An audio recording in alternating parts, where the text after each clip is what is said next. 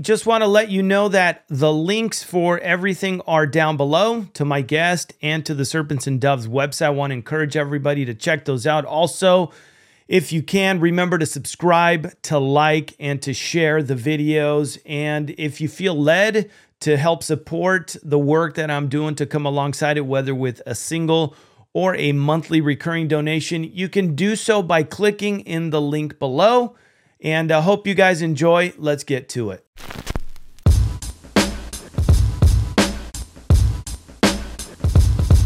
The Serpents and Doves Offhand Podcast.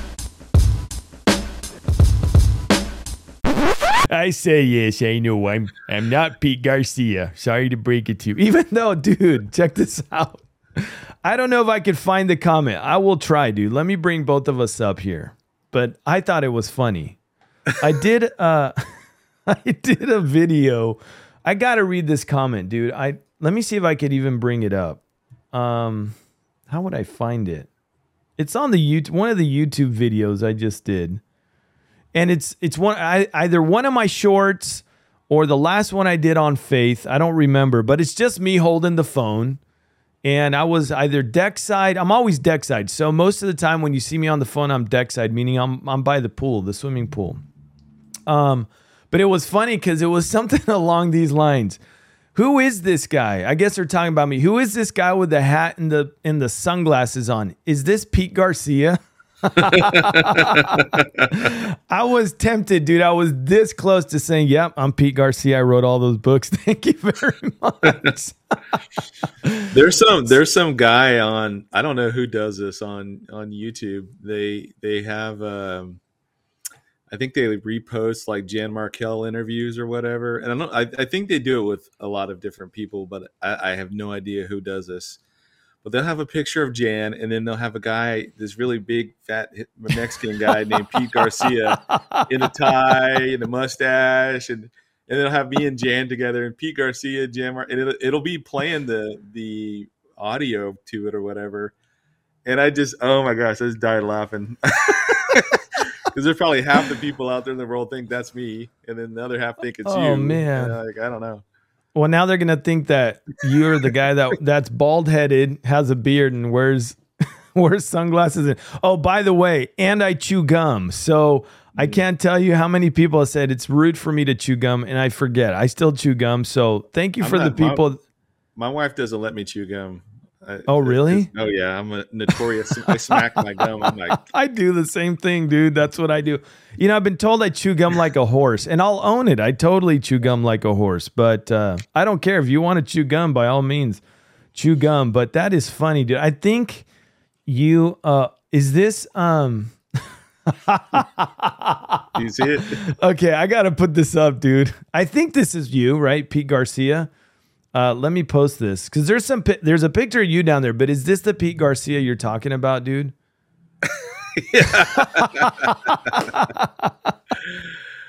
Oh, dude, this is so good. So, folks, listen. If you see this guy, it's not this Pete Garcia right here. Maybe it's some other Pete Garcia. Whoever even know what he does. Yeah, because if you read, this guy actually passed away. So, is this the guy that they put the picture of? I don't know. This guy was a leader for Chicanos por la Causa. So I don't know if this is the guy. Yeah, it looks like yeah, it is him. Go to the top right. This one right here, right? Yeah. It's the same dude. It's okay. So he's passed away, ladies and gentlemen. Well, it says right here, didn't it? Right here, dies at 71. Oh, okay. Yeah, I didn't know that. Yeah, so you won't see him. Never mind. So you can't go up to him.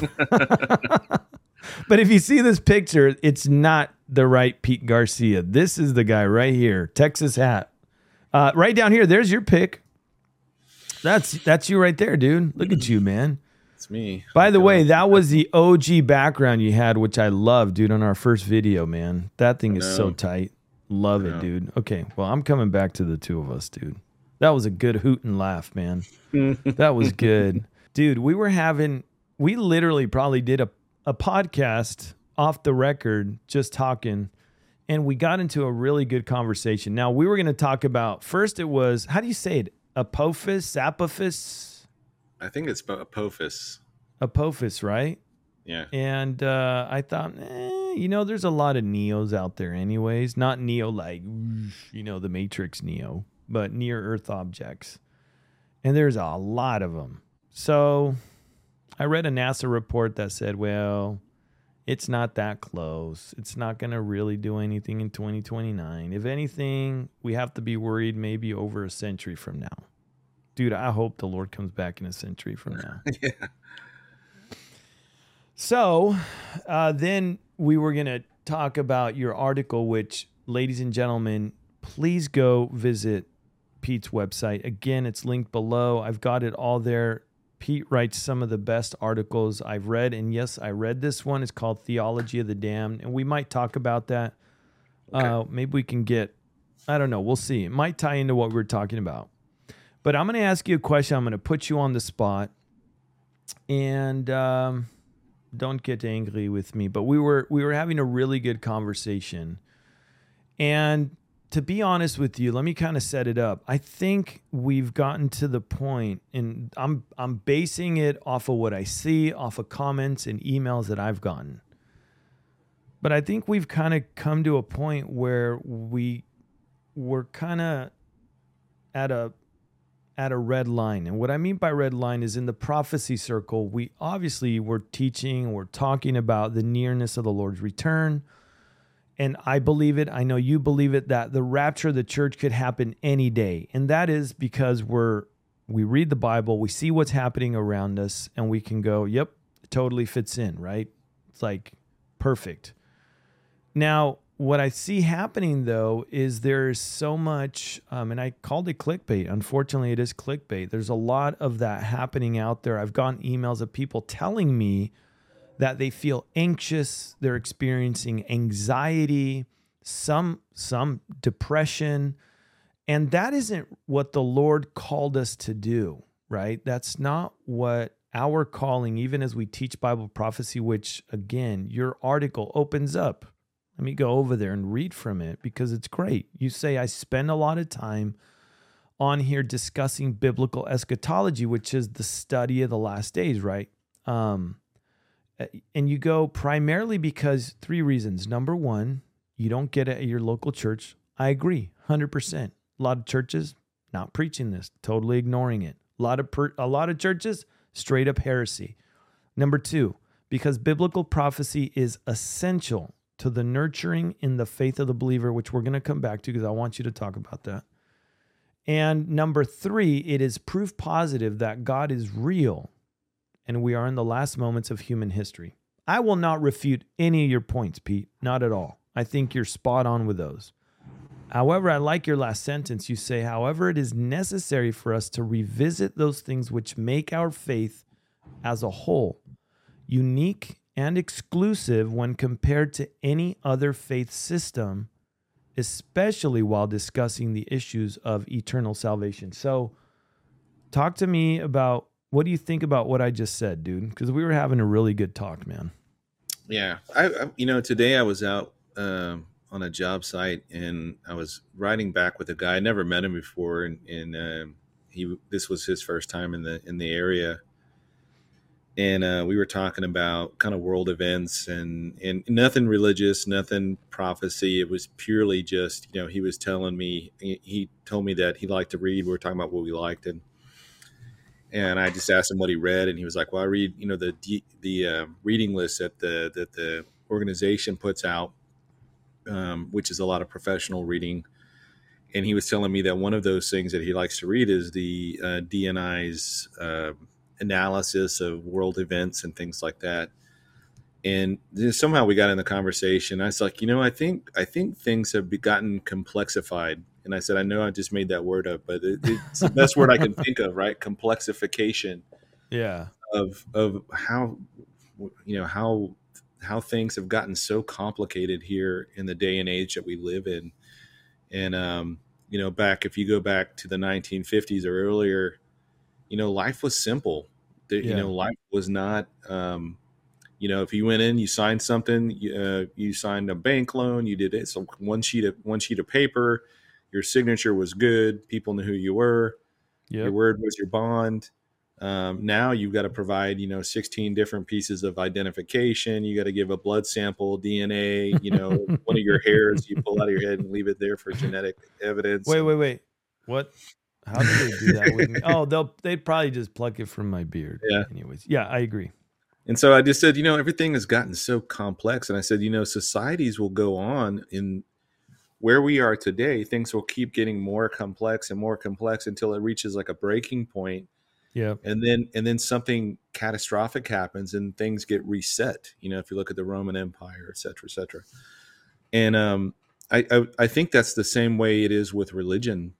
Growing up, I could remember, we had a Baptist church, a couple Baptist churches in our town. We had a Methodist church. We had a Catholic church. There was probably about 7 or 8 churches, and now there's like 15 different kinds of Southern Baptist, and then 20 different kinds of non-denominational. And it's just like, spread that out amongst every belief system, and everything has become so diversified to the nth degree that I think there's so much confusion out there, and we live in the age of information, and we know that Satan was a murderer from the beginning, and he's a father of lies, and everything that comes out of his mouth is a lie. And we know that the whole fallen angels, the whole demonic realm, they live and thrive in deception. And here we live in the day and age, in the age of information, with so much information being, flooding us from every direction, whether it's advertising or messaging or political ads or, whatever. This religion thing too. I mean, it is bogging people down, and in most churches you drive by today, you'd be hard pressed to find out what a statement of faith is from them. You have no idea what they believe, what they teach. And so I think with the theology of the damned, I was wanting to go back and look at kind of what does it mean to be Christian, and what are some of the things that when we hear them or smell them or see them in any way, shape, or form, they should cause the hairs on your neck to stand up and be like, whoa, like I should avoid this kind of teaching if it goes in that direction. And so that's really kind of the genesis of it. I wanted to go back and just revisit some of the basics of what makes our faith different, and by pointing out what are the major heresies that are out there. So one of those examples, real quick, is Arianism, which is not new. It's old. It goes back to like the 2nd and 3rd century. Yeah. And it's one of the early heresies that the early church was dealing with.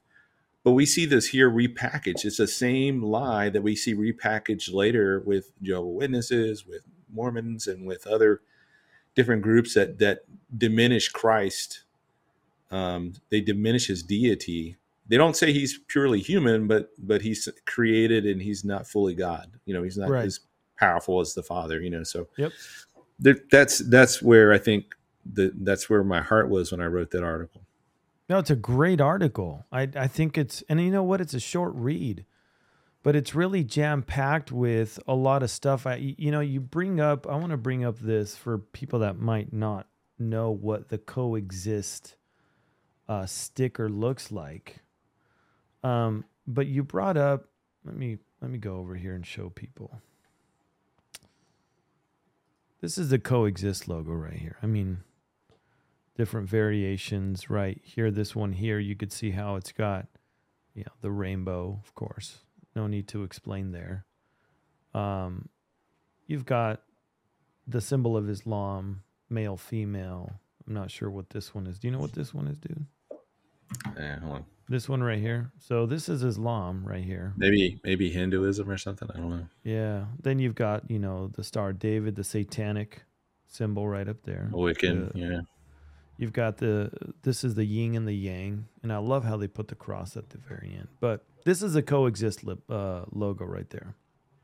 And I love the way that you put this here. You said if it's okay with you, I like to read it because I want people to go and read this themselves. You know what? Before I even do, let me open up the Word of God because you put a great verse there. If you have your Bible, dude, why don't you read it? It's Galatians 1. 6 to 9. Yeah, give me a second. Yeah, go for it, dude. And I thought it was really good. You open up with the Word of God, which I love. Let's dig down to the nitty gritty and give God His place, the Word of God, because every authority flows from the Word of God. It's not what you say. It's not what I say. It's what the Word of God says at the end of the day. So, Galatians chapter 1, verses 6 to 9, and you set it up by putting that verse up. I think it's great. Let me go back to the two of us. There we go. So, whenever you are ready, go for it. I should play the Jeopardy theme song right now, but I'll probably get a copyright strike. All right, but even if we or an angel from heaven preach any other gospel to you other than what we preach to you, let him be accursed. As we have said before, so now I say again: if anyone preaches any other gospel to you, then other than what you have received, let him be accursed. Yep. Amen. I love that, dude. You set it up. And so going back, what you said here is you've probably seen those asinine postmodernist bumper. And I love the way you put that, dude, because that's exactly what they are. Postmodernist bumper stickers with the word coexist on them, using the symbols of many different faiths as if they were all somehow equally valid. And yes, you put pluralism because that's exactly what it is. But we live in a day and age where there is so much confusion because so much is being thrown at everybody. You allude in this article, which I thought was really good, how so much, if you were to have a conversation with a J-Dubs, a Jehovah's Witness, or a Mormon, and you listen to what they say, even a Jehovah's Witness Bible, even a Mormon Bible. Now, they only use King James Version, but even the King James Version that they use is altered. But if you were to listen to them, you made a great point. They sound Christian, don't they? Yeah, they do. They use, I mean, I've talked to many Mormons, and, they use the same language, they use the same terminology, but you really have to drill into what do they mean by that? What do they mean by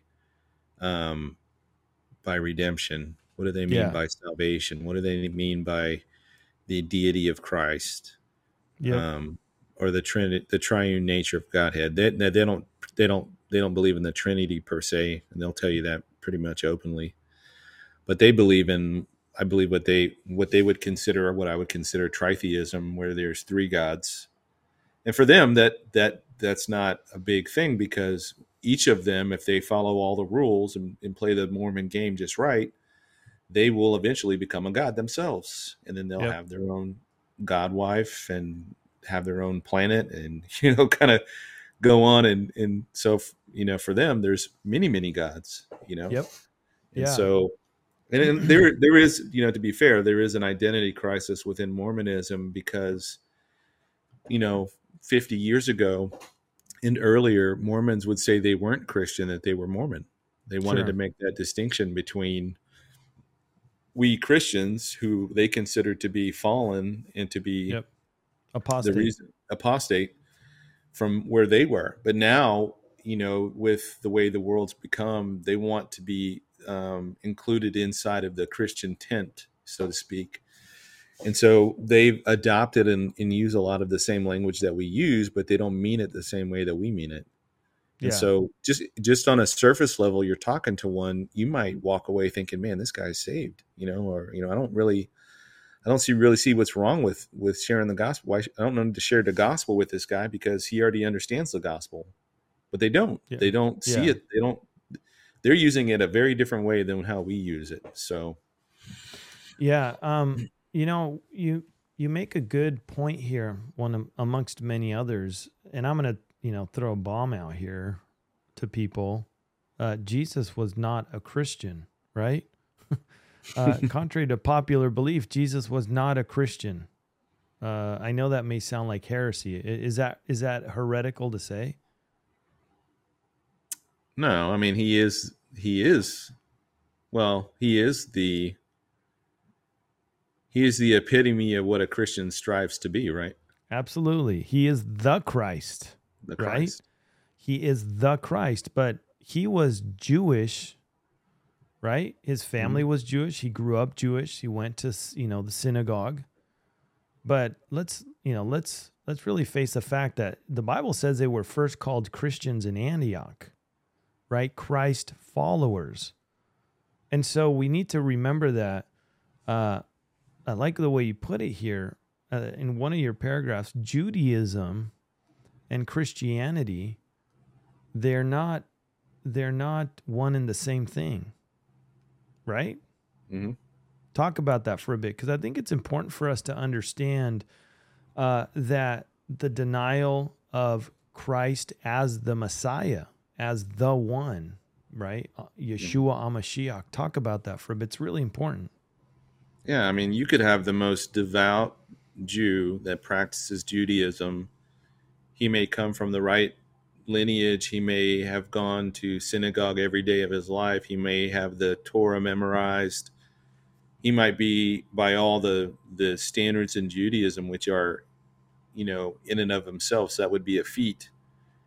If he does not place his faith in the Lord Jesus Christ, he will go to hell for all eternity, just like the most wicked Satanist. Yep. And that is the rules that God set up. That God set up that you have to believe in the one He sent, who is Jesus Christ, in order for there to be salvation. Yep. So Christianity comes from out of Judaism, right? There's it could trace its lineage back to those roots, those theological roots. But until Jewish people would come to embrace their Messiah, Jesus Christ as their Messiah, then they are going to be confined or consigned to the same eternal damnation that any pagan would. Yep. And so that was the whole purpose of the law, was to point them to the one that was coming, the Redeemer. And the law was so onerous and so taxing that what should have been a desperate cry for the Messiah in his first coming turned into a just a snub and a absolute dismissal of him, because they've become so I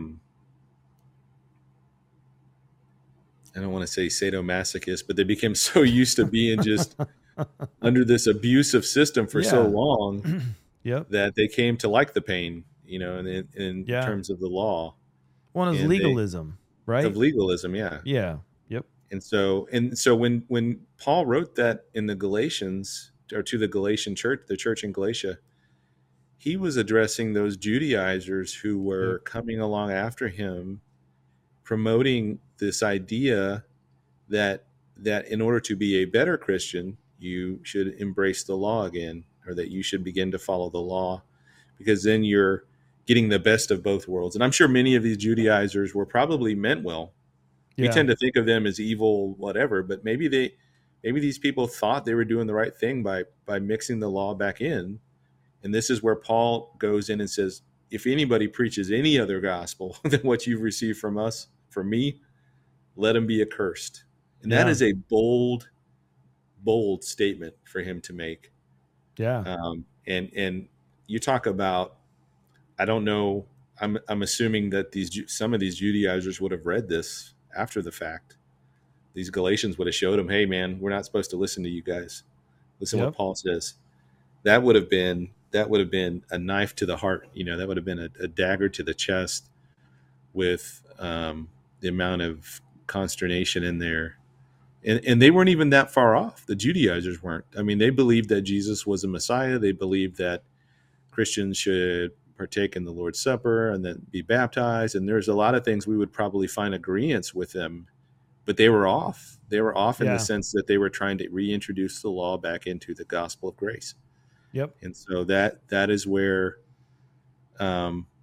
you see that today with so many different things, whether you're talking about Roman Catholicism, which is basically a works-based salvation religion, or Mormonism, which presents a different Christ, or the Jehovah's Witnesses, who present a different Christ, or Seventh-day Adventists, who like to mix the law back into modern Christianity, or not even modern Christianity, biblical Christianity. Sure.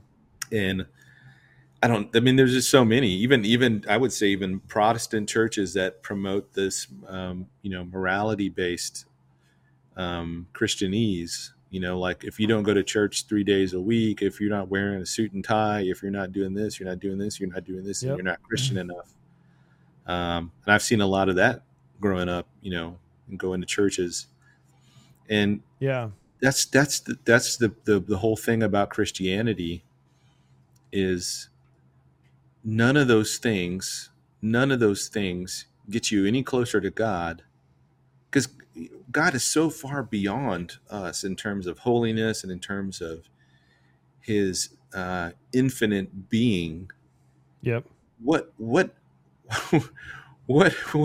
what could me possibly give him, or what could I do to impress God, who knows everything about me already? He knows every sin I've ever committed and every sin I will commit.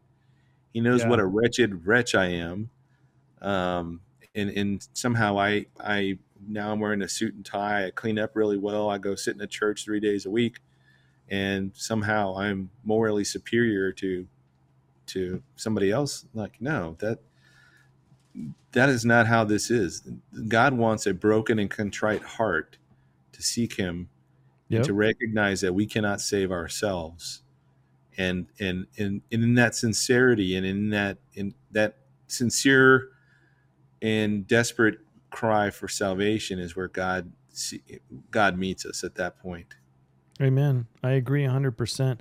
Look, I don't know how many people know who this guy is here. Now I'm going to show a picture. Let me see if you know. You probably recognize him right away. Let me get over here. You know who this guy is? This guy here, Bill Gothard. Bill Gothard. Anybody heard of Bill Gothard? I've heard the name before. I don't know. So Bill Gothard led this organization called IBLP. And as far as I know, IBLP, I don't know why I went to me full screen, but it's called, let me go back to the website. This is what IBLP is Institute in Basic Life Principles. You remember that show, what was it? She had like a litter of kids, man, like 20 kids or 19 kids. It was a family. What was the name? Oh. The dude's name was Jim Bob. Yeah. What was it called, man? 19 and Counting. Yeah. That was it. I'm sure a lot of you probably watched that show. Well, they were deeply entrenched in this organization called Institute in Basic Life Principles. And this is nothing more than, to me, when I was reading this, this is kind of why I liked, not kind of, this is why I liked your article. Let me zoom in here. It says is a non-denominational Christian organization that serves as an umbrella organization for several ministries established by American Christian minister Bill Gothard in 1961. Now, what's crazy about this is when you look at this just at the front, right? The facade of it, well, looks good. But when you dig down deep, this is nothing more than a legalistic cult. That's all it is. Mm-hmm. And as we're talking about this guy came to my mind because, unfortunately, we live in a day and age where legalism has crept back into the church. You kind of alluded to that just a little bit ago. You talk about that in your article, right? The Judaizers were doing that. But this has found its way back in. I don't know if it ever really left, but it's resurfaced again. And legalism is the pits. It's the worst because it denies what the Lord came to do, right? Yeah. The Lord's death on the cross is resurrection. He did away with the law. Now, that doesn't mean that that's a license for us to go out and sin and do whatever we want, right? It's not cheap grace. I understand that. But even Paul, in the book of Galatians, I think in verse 11 of chapter 2, says, "Now when Peter had come to Antioch, I withstood him to his face because he was to be blamed. For before certain men came to James, he would eat with the Gentiles. But when they came, he withdrew and separated himself, fearing those who were of the circumcision. And the rest of the Jews also played the hypocrite with him, so that even Barnabas was carried away with their hypocrisy. That's chapter 2 of Galatians, verses 11 and 13. So even Paul was, had to get in Peter's face about this, about legalism. And it's important for us to understand that there is so much, like we said in the very beginning, so much confusion when it comes to the purity and the simplicity of the Word of God. And you say it right here, it is unique and exclusive, right? You said here, it's necessary for us to revisit those things which make our faith unique and exclusive compared to other faiths.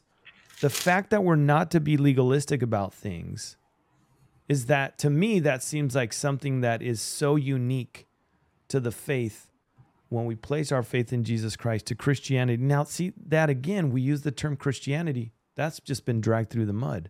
Yeah. Don't you think? Yeah.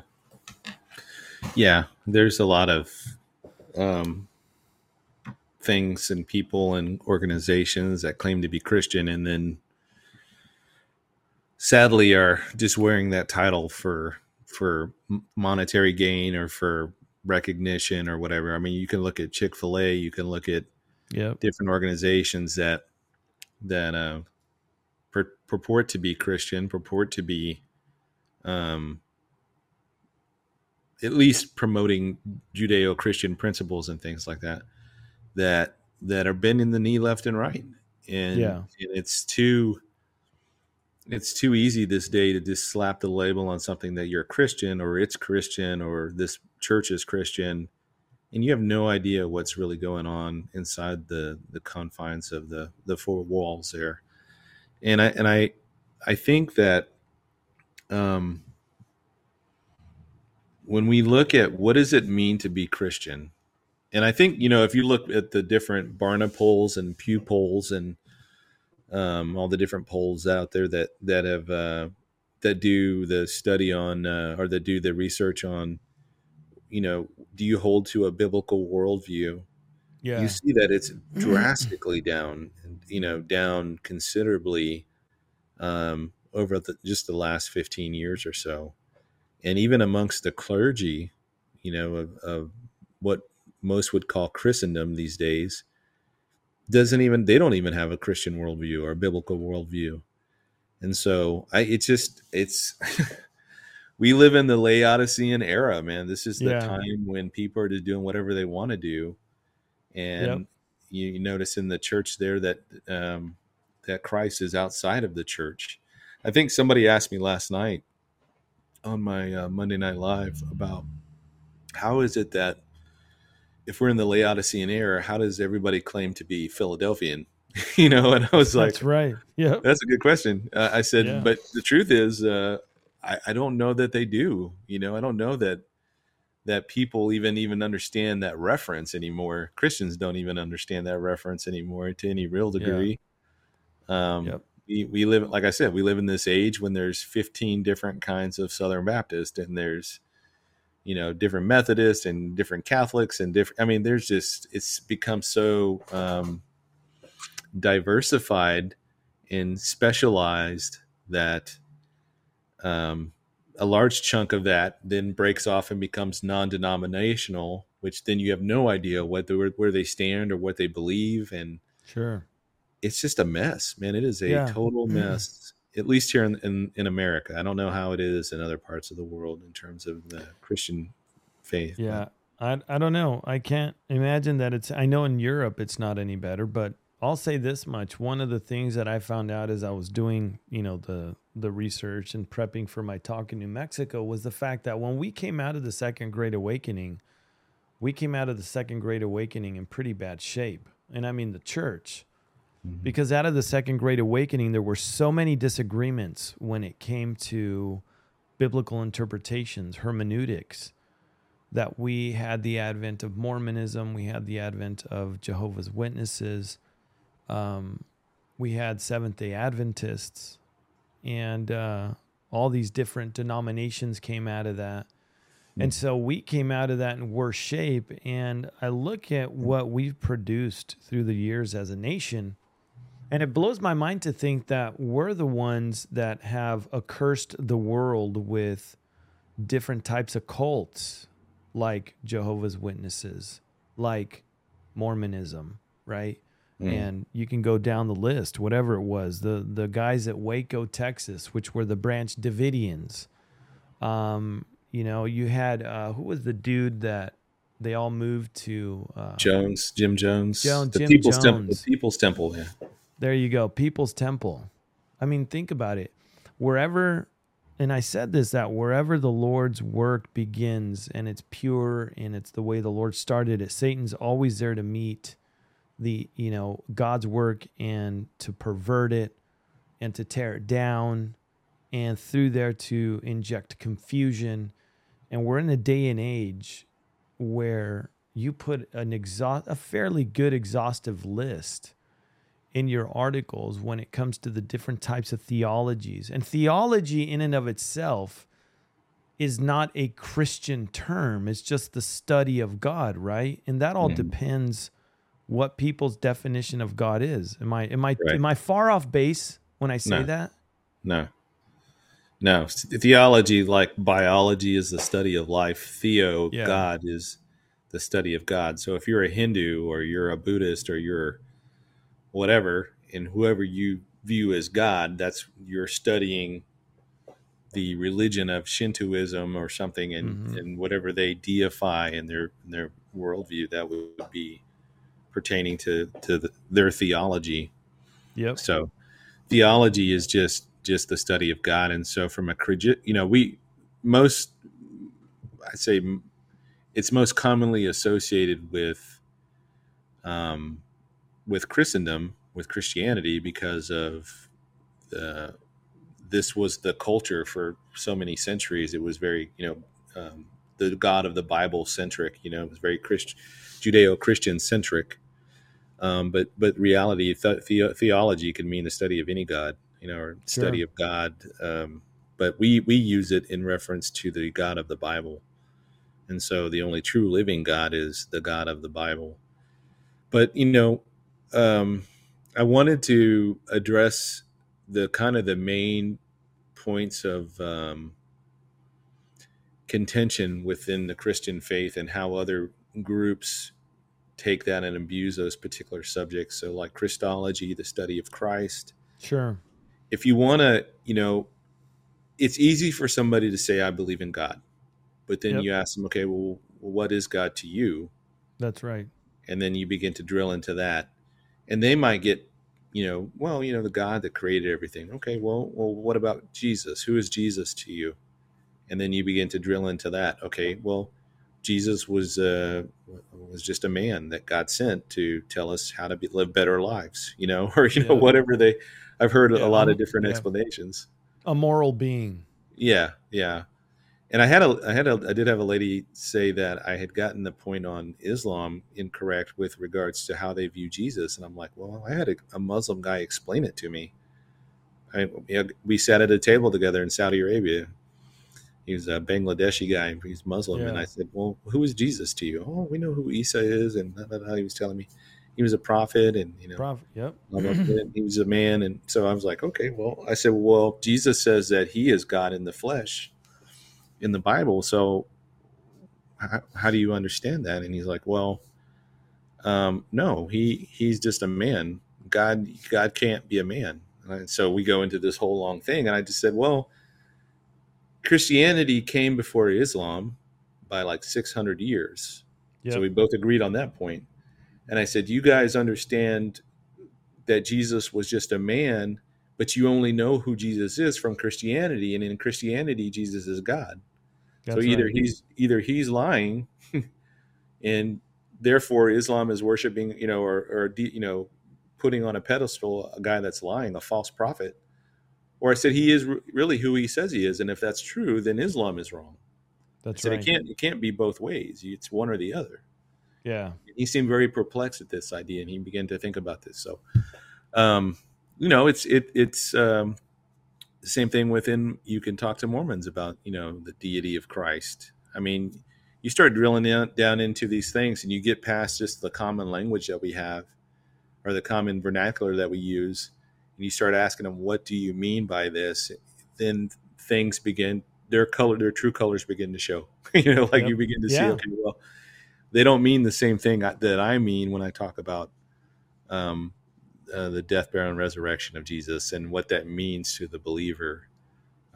For the Mormons, the real critical point wasn't on the cross itself; it was in the garden when Jesus was sweating blood. That's the moment there where um, the turning point, so to speak, was in terms of redemption, man's redemption, or something to that For effect. Mormonism. Yeah. Yeah. Yeah. It's, I have to say, and I know this is a pretty pathetic illustration, but I'm going to do it anyways. As you're talking, right, all of these different religions, even cults, have a different view on that was, no, I'm not talking to you, crazy Siri. These things aren't that intelligent, but as I'm thinking about this, they all have their different version of who Christ was, right? It's Christology, their study of their version of Christ. And so Sunday was Father's Day. We were at a meet. It went Friday, Saturday, Sunday, Monday. They got these T-shirts made up for the dads. And the T-shirt said, "Best swim dad ever." And the dads were all given one. Wear it on Sunday because we're going to take a picture of all the dads. And it's funny because I went up to one dad and I'm all, "Listen, man, they're lying because your shirt says best swim dad ever and my shirt says best swim dad ever." I said, "We can't both be the best swim dads ever." I said, "So one of our shirts is lying, man. They're lying to us, right?" But I kind of thought about the same thing. You have all of these different cults and religions, and they're all wearing these T-shirts that say, "I know Jesus Christ. I know who Jesus is." And it's like, wait, one of these is the real deal, and the rest of them, they're all fakes. Yeah. But they Yeah. all claim to know Jesus as the correct, quote unquote, version of who Jesus really is. And like you said, that's where things get really dicey when you don't know who Jesus is through the Word of God, because we're told here who Jesus is, right? He reveals himself through Scripture to us. Man, you are fair game to everything else. You put a great list here when it comes to the study of salvation, soteriology, which is, I like the order you put this in. You go Christ, Holy Spirit, right? Mm-hmm. And then the study of salvation. And it could get really ugly really, really quick. Yeah, I think ultimately, I think that is where the biggest division came in when I was just going through the list. Wasn't the first three? It was salvation. How do you define redemption, or how does your organization define redemption? You just opened up a big can of worms. You know that, right? Yeah. Well, if you're Roman Catholic, and I had I still have a good friend who's Roman Catholic. Yep. And we were talking, and he knows talk about this stuff all the time. So we're in his office one time, and we're talking about dying or something. I said, "Man, I am not scared to die. If I have to die, I know where I'm going, blah, blah, blah." And I just saw this look on his face. He was like perplexed. And I said, "What, you're a Christian? You say you're a Christian. You know where you're going when you die." He's like, "Well, I don't know, man. I think I'm hoping my good deeds outweigh my bad deeds." And he just dead serious. And I said, "What?" I said, "Dude, your works have nothing to do with your salvation."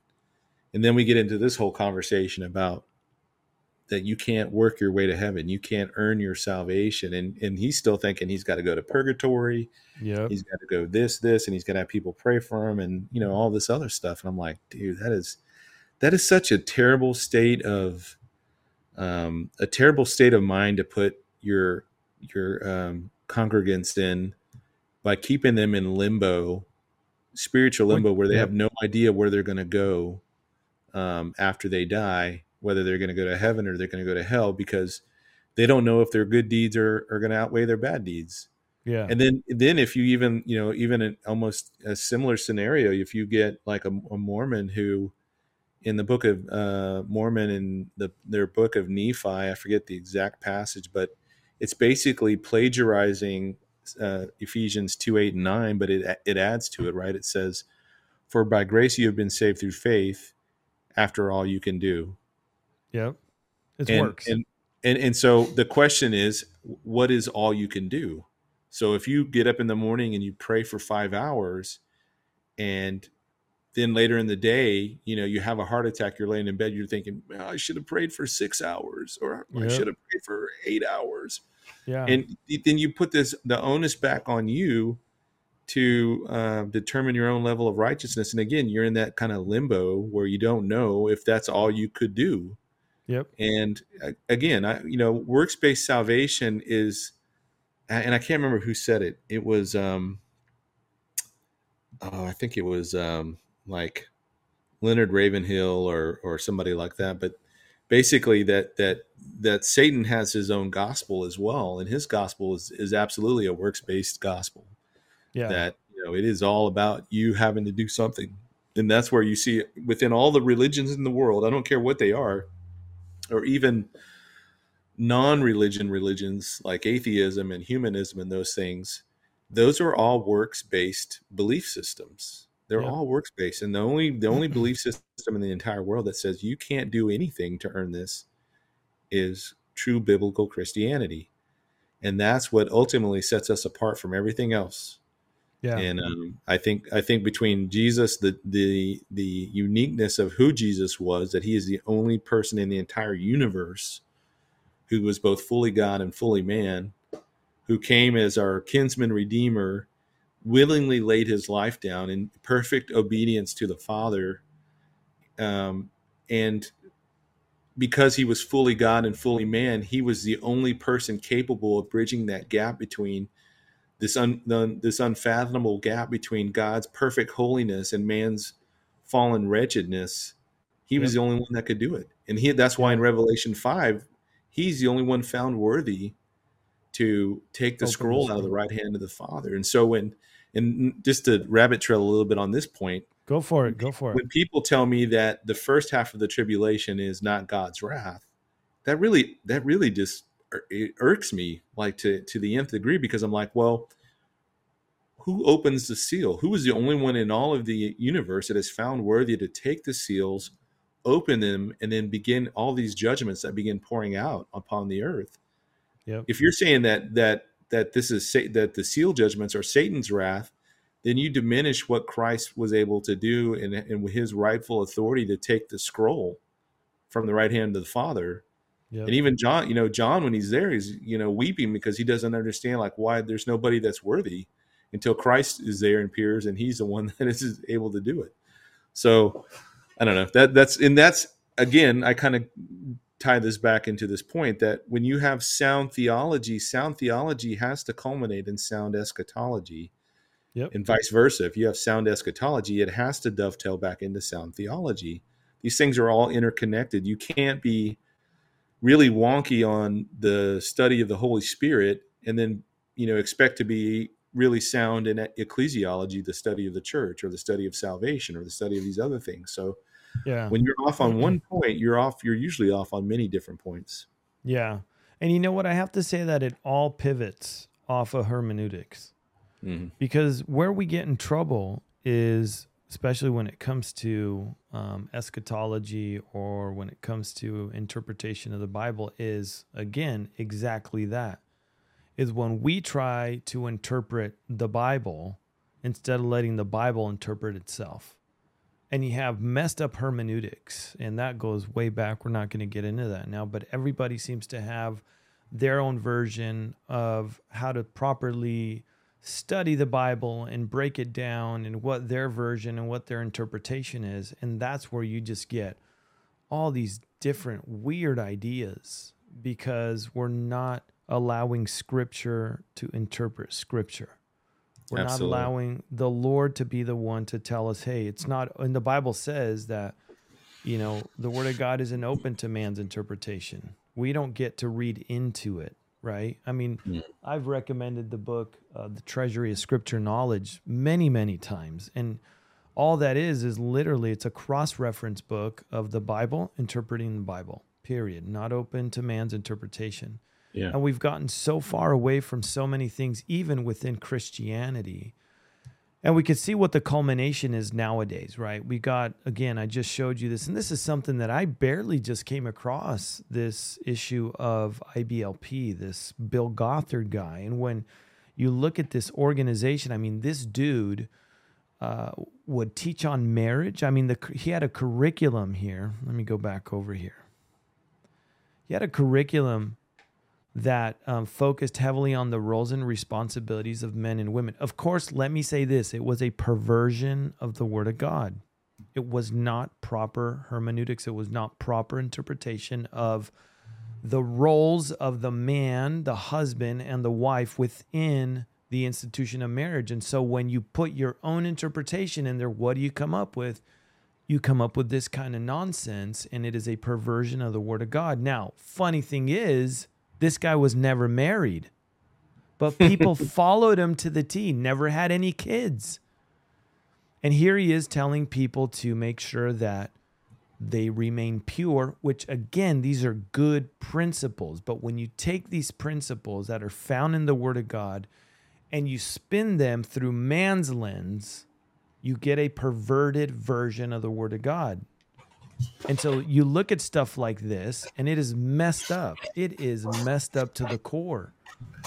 And you've got people coming out of here hating God. They hate Jesus. They hate God. Yeah. Why? Because the Jesus that they were exposed to, the God that they were exposed to, was this authoritarian, legalistic God that didn't show love whatsoever.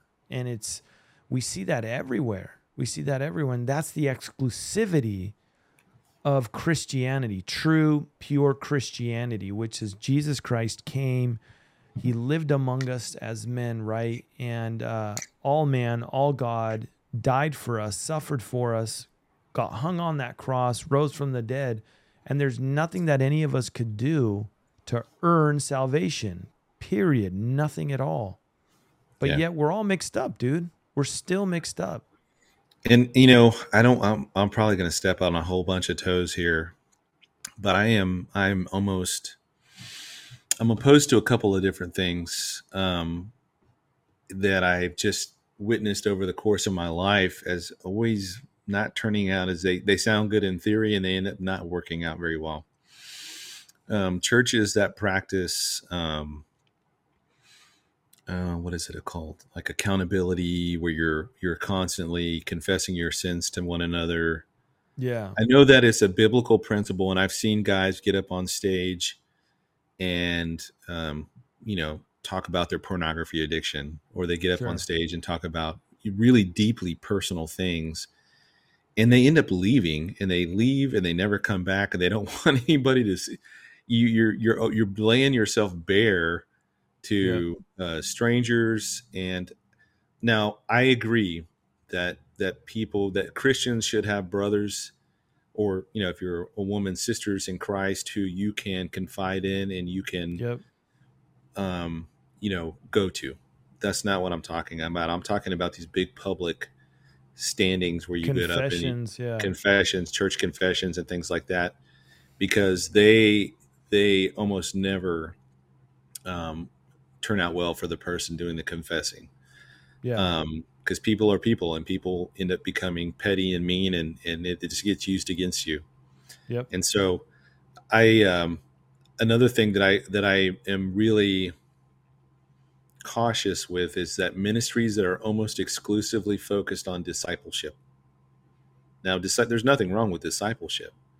But we need the churches that I've found that's like their entire ministry, they don't focus on anything else. They aren't interested in deepening necessarily the believers' understanding and growing them as Christians in the Word. It becomes more of a surface level. Do you act like a Christian? Are you? And I don't know how to say this without it sounding. But there was a ministry that I was familiar with back in El Paso years and years ago, and his whole ministry, and they're a big group. I can't remember for the life of me what the name is, but they're across the United States. they do a lot with near military installations, but they also work in schools and other things. But across the U.S., they're all Yeah. over the place. And we were talking one day, and he was trying to get me involved in this, and I said, well, I like to study prophecy. Is there a way to incorporate that into the program that you guys have? And he said, we don't study prophecy. That's a distraction. We just focus on Jesus. And I said, what do you think prophecy is about? And I was like, Yeah. have you not read Revelation 19:10? Like it all points to Jesus. I said, That's you can't right. learn and know Jesus without studying prophecy. So I think my point is that any ministry that becomes super hyper focused on one particular thing at the exclusion of everything else is going to fall into error. And that would include prophecy, I right? agree. I'm glad you You, said that. you 'Cause you can't brought just yeah. you can't just study prophecy and expect to grow as a believer in all things in Christ, as it talks Yep. about in Ephesians 4:11-16. So as fascinating as prophecy is, I mean, dude, I tell you who leads some fantastic Bible studies, and his deep dives are incredible. And I'm not even talking, not even his prophecy stuff, is Gary Stearman from Prophecy Mm-hmm. Watchers. When he does you can find his Bible studies online, and it's just him talking through, and he may talk about, I don't know, Colossians or other, just different books in the Bible, and just incredible. And I just walk away supercharged. Ken Ortiz, like we both know Oh Ken, yeah, he Pastor does Ken. amazing Bible studies Yep. on encouragement and all sorts of things. So for me personally, I know I'm passionate about prophecy because it's so lacking in so many churches. Sure. But I can't just study prophecy. I have to study everything else in conjunction with that, or else I become very lopsided in my Yep. understanding of everything. Yep. So, Yep. No, I agree. And you know what? I'm glad you brought it full circle. Because this is really where we started in our conversation, where we were just off the cuff, off the record, and we got into this discussion, and that's really what brought us here. I read your article, which I thought was fabulous.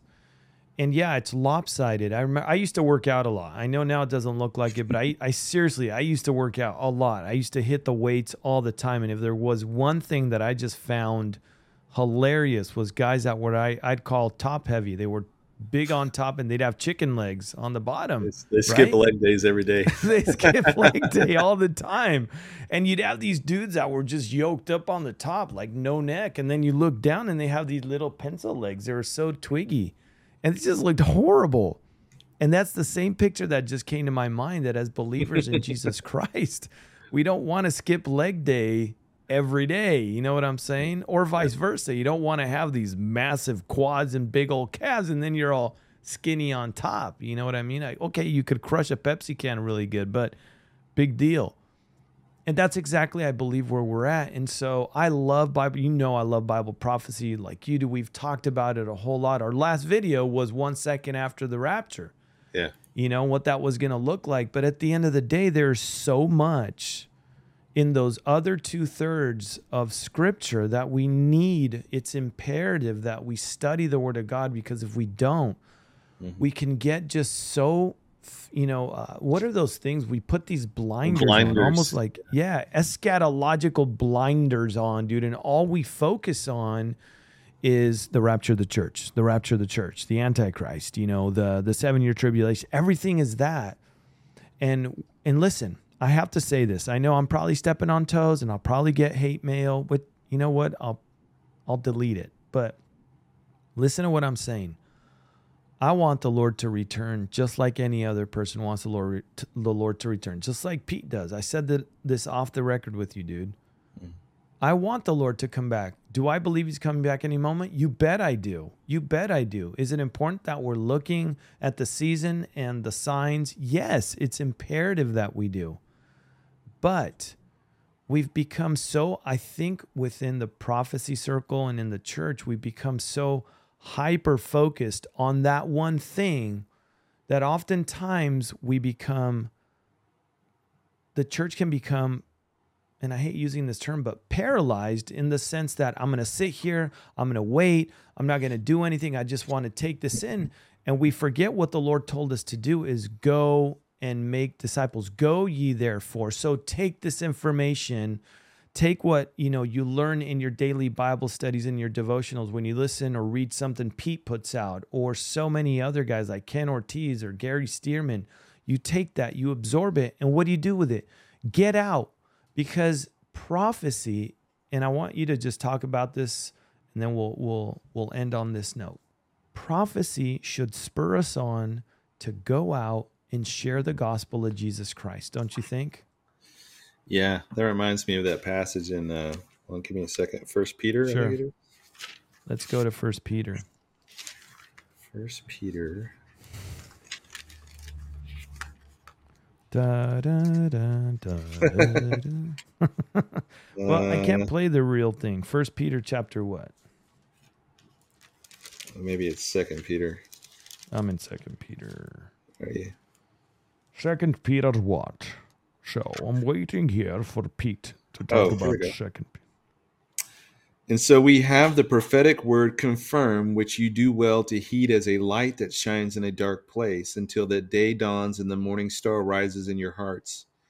Knowing this first, that no prophecy of Scripture is of any private interpretation, for prophecy never came by the will of man, but by the holy men of God, spoke as they were moved by the Holy Spirit. Where is that? For 2 Peter chapter 1, verse 19 through 21. There we go. 19 through 21. 2 Peter 1, 19 through 21. Prophecy, so I'll just be real right now. Real raw. Go for it. Real. Growing up in church where I can't remember if prophecy was ever taught there. I don't remember it being taught there, but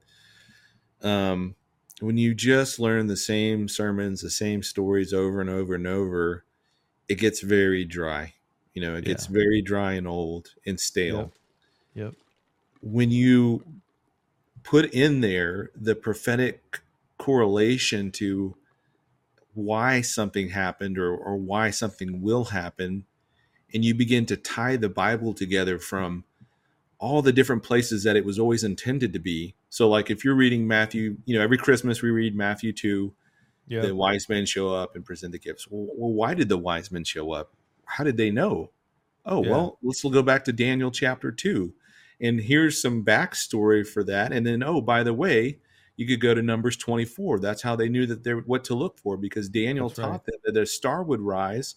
And then, by the way, they would have known roughly about when the time Christ would have come, plus or minus 30 years there roughly, not only from Daniel's 70th week, but the fact that in order to serve in the temple, you had to be 30 years of age. So they would have taken them to that. So when you go into that level and you bring that to Matthew chapter 2, that makes it so much more fascinating and alive than simply rehashing the same verses over in some kind of lifeless manner over and over just because it's that time of year. Yep. And it's that deep dives into not just prophecy but everything. All when you read the book of Ruth, and Chuck Missler brought this out in a very beautiful way, and you see how Ruth connects to Revelation chapter 5 and then back into Leviticus talking about the kinsman redeemer. Man, it takes the Bible to another level. And when you get that level, and I think that's why that book, Learn the Bible in 24 Hours, was so critical for me at that time, because the Bible was a dry, boring book that I didn't understand. And when I read through Chuck's, it's basically like cliff notes on like how this book connects to this book and when this book was written and who wrote it and what was the conditions around that. And then it goes into the correlations between this book and this book. And then these things are tied in other places. It just made the Bible come alive to me. So when I read through the Bible, it just, everything popped out. And I was like, wow, why didn't I ever see this before? Why didn't I understand this before? Yeah. And everybody that I've ever given that book to, which has been quite a few people, it's done the same thing for them. The Bible comes to life. And that is the beauty and why I'm so passionate about how not just reading scripture, but how awesome it is. There's no other book like it Yep. on the planet. And Yeah. so again, just to kind of to go back to where we were before, um, I can't just study prophecy at the exclusion of everything else. Yep. Prophecy, the study of Bible prophecy, the study of last things, eschatology, is tied in with soteriology, the study of salvation, which is tied in That's with right. pneumatology. It's tied in with the ecclesiology, the study of the church. It's connected with Christology. I mean, they're all connected together. And when you connect these things all together, and they're in perfect symbiotic relationship, flowing as God intended, that's where things come alive, and that's where things begin to click for you. And it's a beautiful thing. And that's, you feel like you have a deeper understanding of not just why you're here on the earth, but you get a deeper understanding of the kind of the overall picture of where God is taking everything, and a little bit of the nature of God himself, a better understanding of the nature of God, rather than just saying, the Old Testament God is mean and the New Testament God is good and God is Yep. merciful. It goes way beyond that. And so when you get that level of understanding of God, because you have a very deeper understanding of God's word, then you don't embrace errors like modalism. You don't embrace errors like Arianism. You don't embrace errors of works-based salvation or the replacement theology or these other things. And Yeah. so God intended this book it's a supernatural book. There's no Yep. other book like it. And the way that you properly read it and understand it, it comes to life in a way that no other book could. And Yeah. so just the last example of this, and then I'll quit No, yapping. go ahead, dude. When you read John, for instance, when you read John, I keep putting my glasses on my hat and then I forget that I take them off. When you read John chapter 3, I think it's John 3. No, maybe it's John 1. John chapter 1. In the And beginning. Right where John the Baptist is, let me see. Here it is. John chapter 1, beginning in verse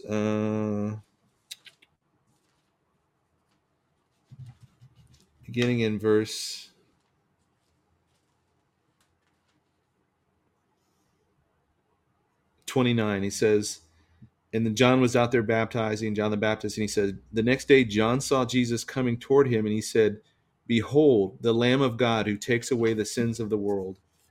And then you go down a few verses in verse 36, or a certain verse 35, and it says, again, the next day John stood with two of his disciples, and looking at Jesus as he walked, he said, behold, the Lamb of God.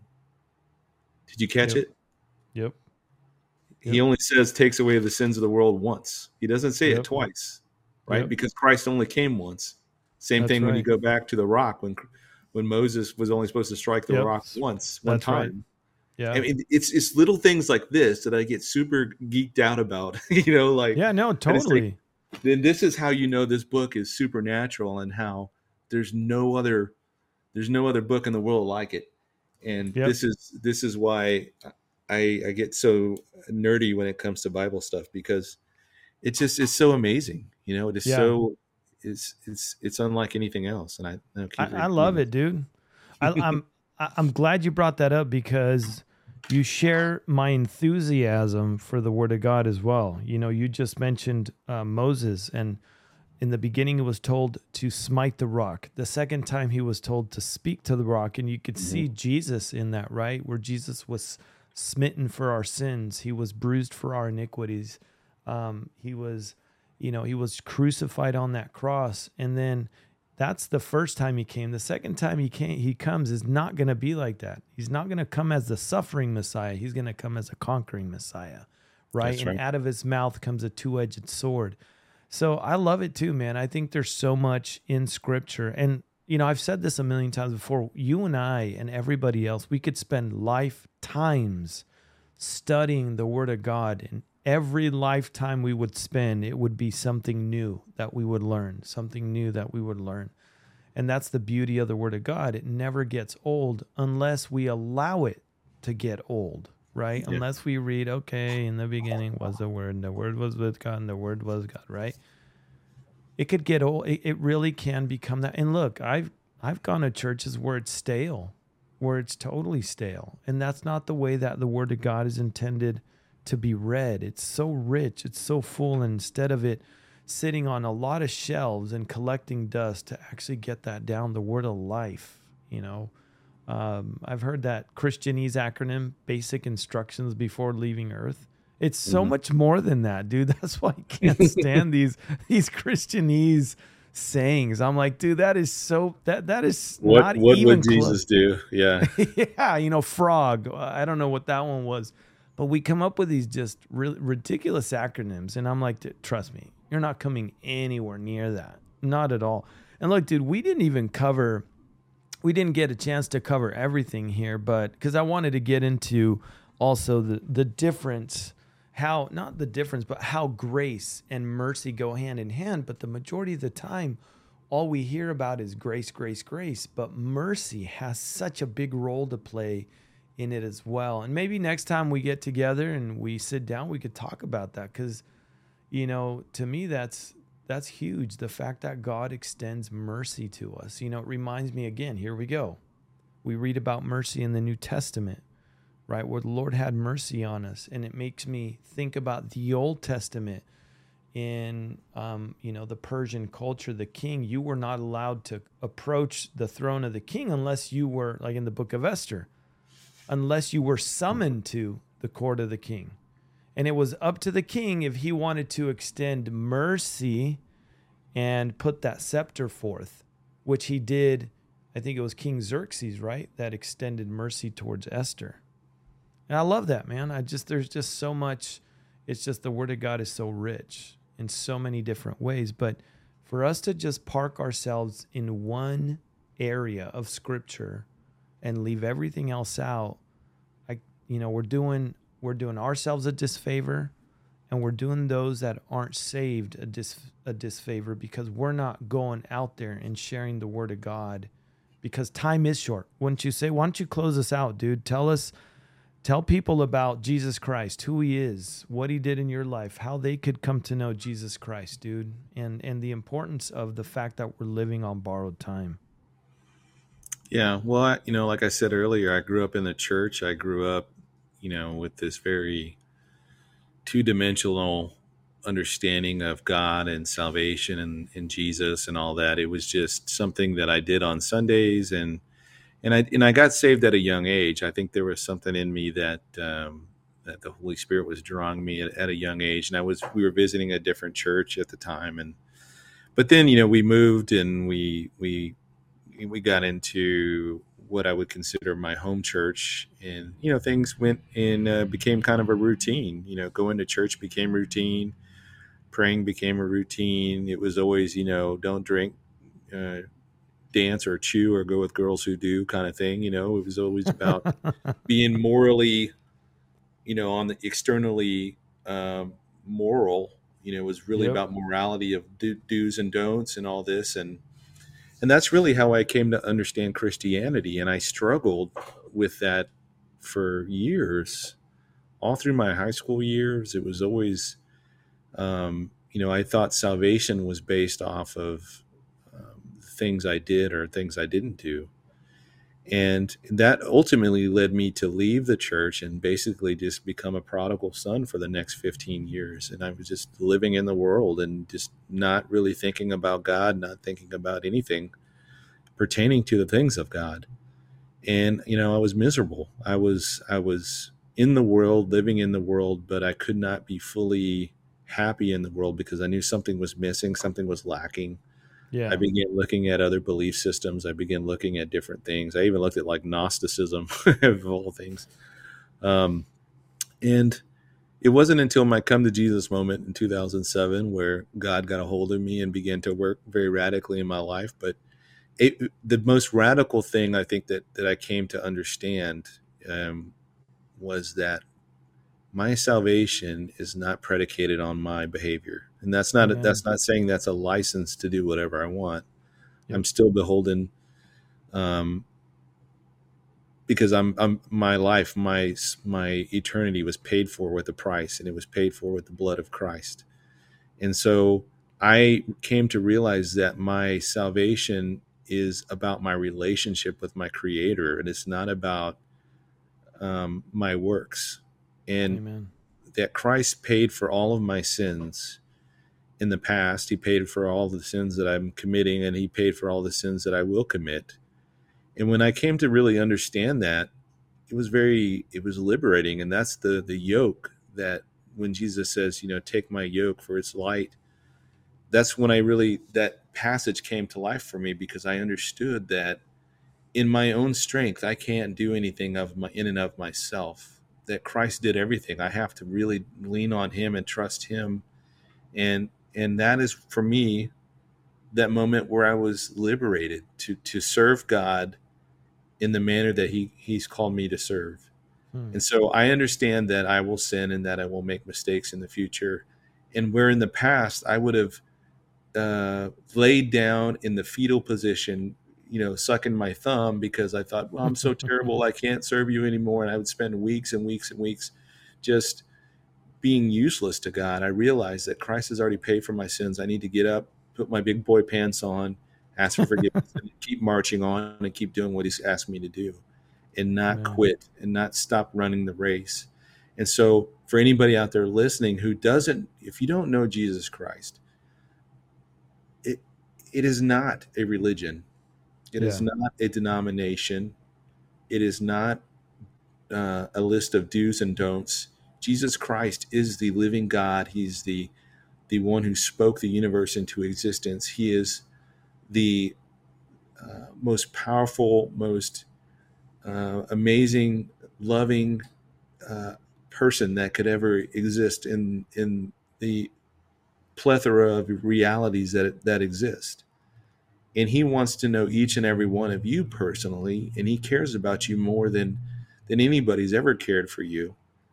And He loves you infinitely more than you deserve, and He loves you despite everything that you are and that you've done. He loves me despite everything that I am and that I've done. He knows the worst thing about me, and He still loves me enough to have come and die on the cross for me, and to Amen. lay His own life down so that I could have eternal life with Him.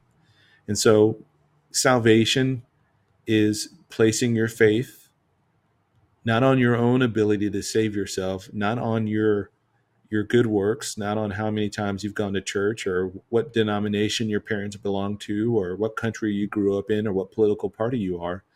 Salvation comes from placing your faith on the finished work of Christ's work on the cross.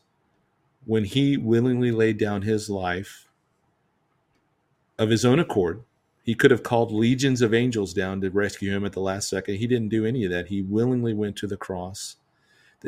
As He says in Hebrews, that the joy that was set before Him, He endured the cross, right? And when we think of the cross, we realize what a painful, grueling, arduous, and torturous experience that was for Him. He considered that joy to be able to bring salvation to us. And He endured that, the only innocent man that's ever lived. And because He was completely innocent, death couldn't hold Him. So on the third day, He rose from the dead, and now He is basically waiting for the Father to give Him the thumbs up to come and bring us back to where He is. And that is the rapture of the church. You don't have to understand the rapture or even believe the rapture to be saved. What you have to believe in is what Christ did for you on the cross, and that He paid for your salvation. So all you have to do is ask for that with a sincere heart and in sincere belief that He can save you. And as it says in Romans 10:9 and 10, that anybody who calls on the name of the Lord shall be saved. Not might be saved, not someday be saved, but you shall be saved if you call on the name of the Lord Jesus Christ. Amen. Do you mind leading us in a word of prayer, brother? No, let's do it. Dear Heavenly Father, we just thank You for the time together with Pablo and I, both before we went live and after. The opportunity to discuss so many things, Lord, that You have in Scripture for us that no other book, no other subject, no other topic in the world, everything pales in comparison to what You've given us. And if we had 1,000 lifetimes, we still wouldn't be able to fully comprehend how amazing Your word is. We thank you for the word that you've given us. It's perfect. It's inerrant. Um, it is everything we need, Lord, to not only to live, but to thrive and to do your will and to do the things you've called us to do. Because you've seen the end from the beginning. You know how this works out, and you've placed each of us here in this particular time and place to do specific things for you and for the cause of the kingdom, Lord. We just thank you for the fellowship that we have. We thank you for our fellow brothers and sisters in Christ who meet regularly, who come together to share, to encourage, to pray for, and to lift each other up, Lord. We just pray that this community would continue to grow, that you would continue to provide that growth, and then help us to be the people you've called us to be, Lord. We just thank you for your son, Jesus, for his willing sacrifice on the cross. We thank you for eternal life. We thank you for all the things that you give us that we don't deserve. And we just ask all these things in the name of your son. Amen. Amen. Dude, that was great, man. That was great. Don't go away because I'm going to get your shorties answer. But listen, man, I thought that was good, dude. I appreciate that. It's been way too long. Way too long. Yeah. We got to get back on the calendar, and we'll do that on the flip side of this. Folks, ladies, gentlemen, family, flight crew, et al., all the above. I hope you guys were blessed. I know I was. I love this. When we get into the Word of God, we dig deep. And this was good. Hope you guys were blessed, encouraged, challenged. Get into the Word of God. If you can get your hands on that book, Learn the Bible in 24 Hours, I'm going to get it. I didn't know about it, but I actually have it over here. I'm going to pick it up because anytime I could, study the Word of God more in depth and get more out of it, I'm game for that. So hope you guys are blessed. Remember, keep looking up because, yes, we are living on borrowed time. The Lord is coming back any moment. So get out and share Jesus Christ with as many people as you possibly can. So, Brother Pete, man, till the next time, love you, dude. This was great. Yes. See Love you you too.